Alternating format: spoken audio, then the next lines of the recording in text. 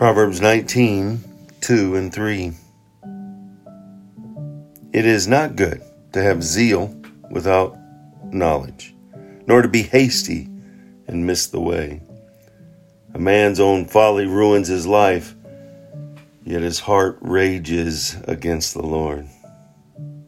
Have you ever taken a path in which, man, you were excited about, and you had just enough knowledge to say, man, this is what I want to do, and man, your heart just eventually is not in it. You just don't, you're not at peace.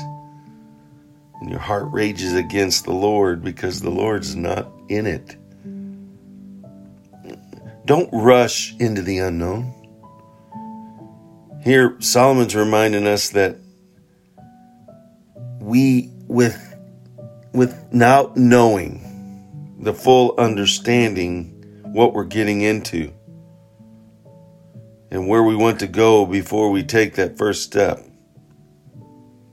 we need to trust in God. We need to pray to God. We need to ask Him for the understanding. We often move hastily through life, rushing headlong into the unknown, right? This is what I want to do. And we can do things that just are not of God. We need to be careful of relationships. We need to be careful of trying new things. Oh, just this one time. Oh, I need this desire to be fed. Our heart can take us down pathways that lead to circumstances and consequences that can't be overcome. We plunge into situations without evaluating whether they're suitable, whether they're of God or of ourselves. Don't rush into that. We need to make sure that this is God's path, God's desire.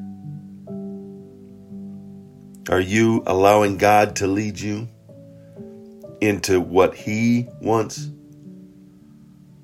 When it comes to job, when it comes to relationships, marriage, when it comes to family. Be careful. Don't be hasty. Don't have zeal without knowledge. Don't go without God. Asking God, is this of you? Allowing God evaluate, elevating that at every step that we take, right? Before we do this, what's Jesus saying? Before we do this, where's the Holy Spirit leading? Before we do this, what is God saying?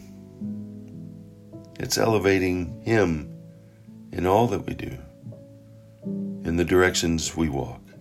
Go out, make it a wonderful God-filled day by allowing Him to lead. He did it. Let's do it.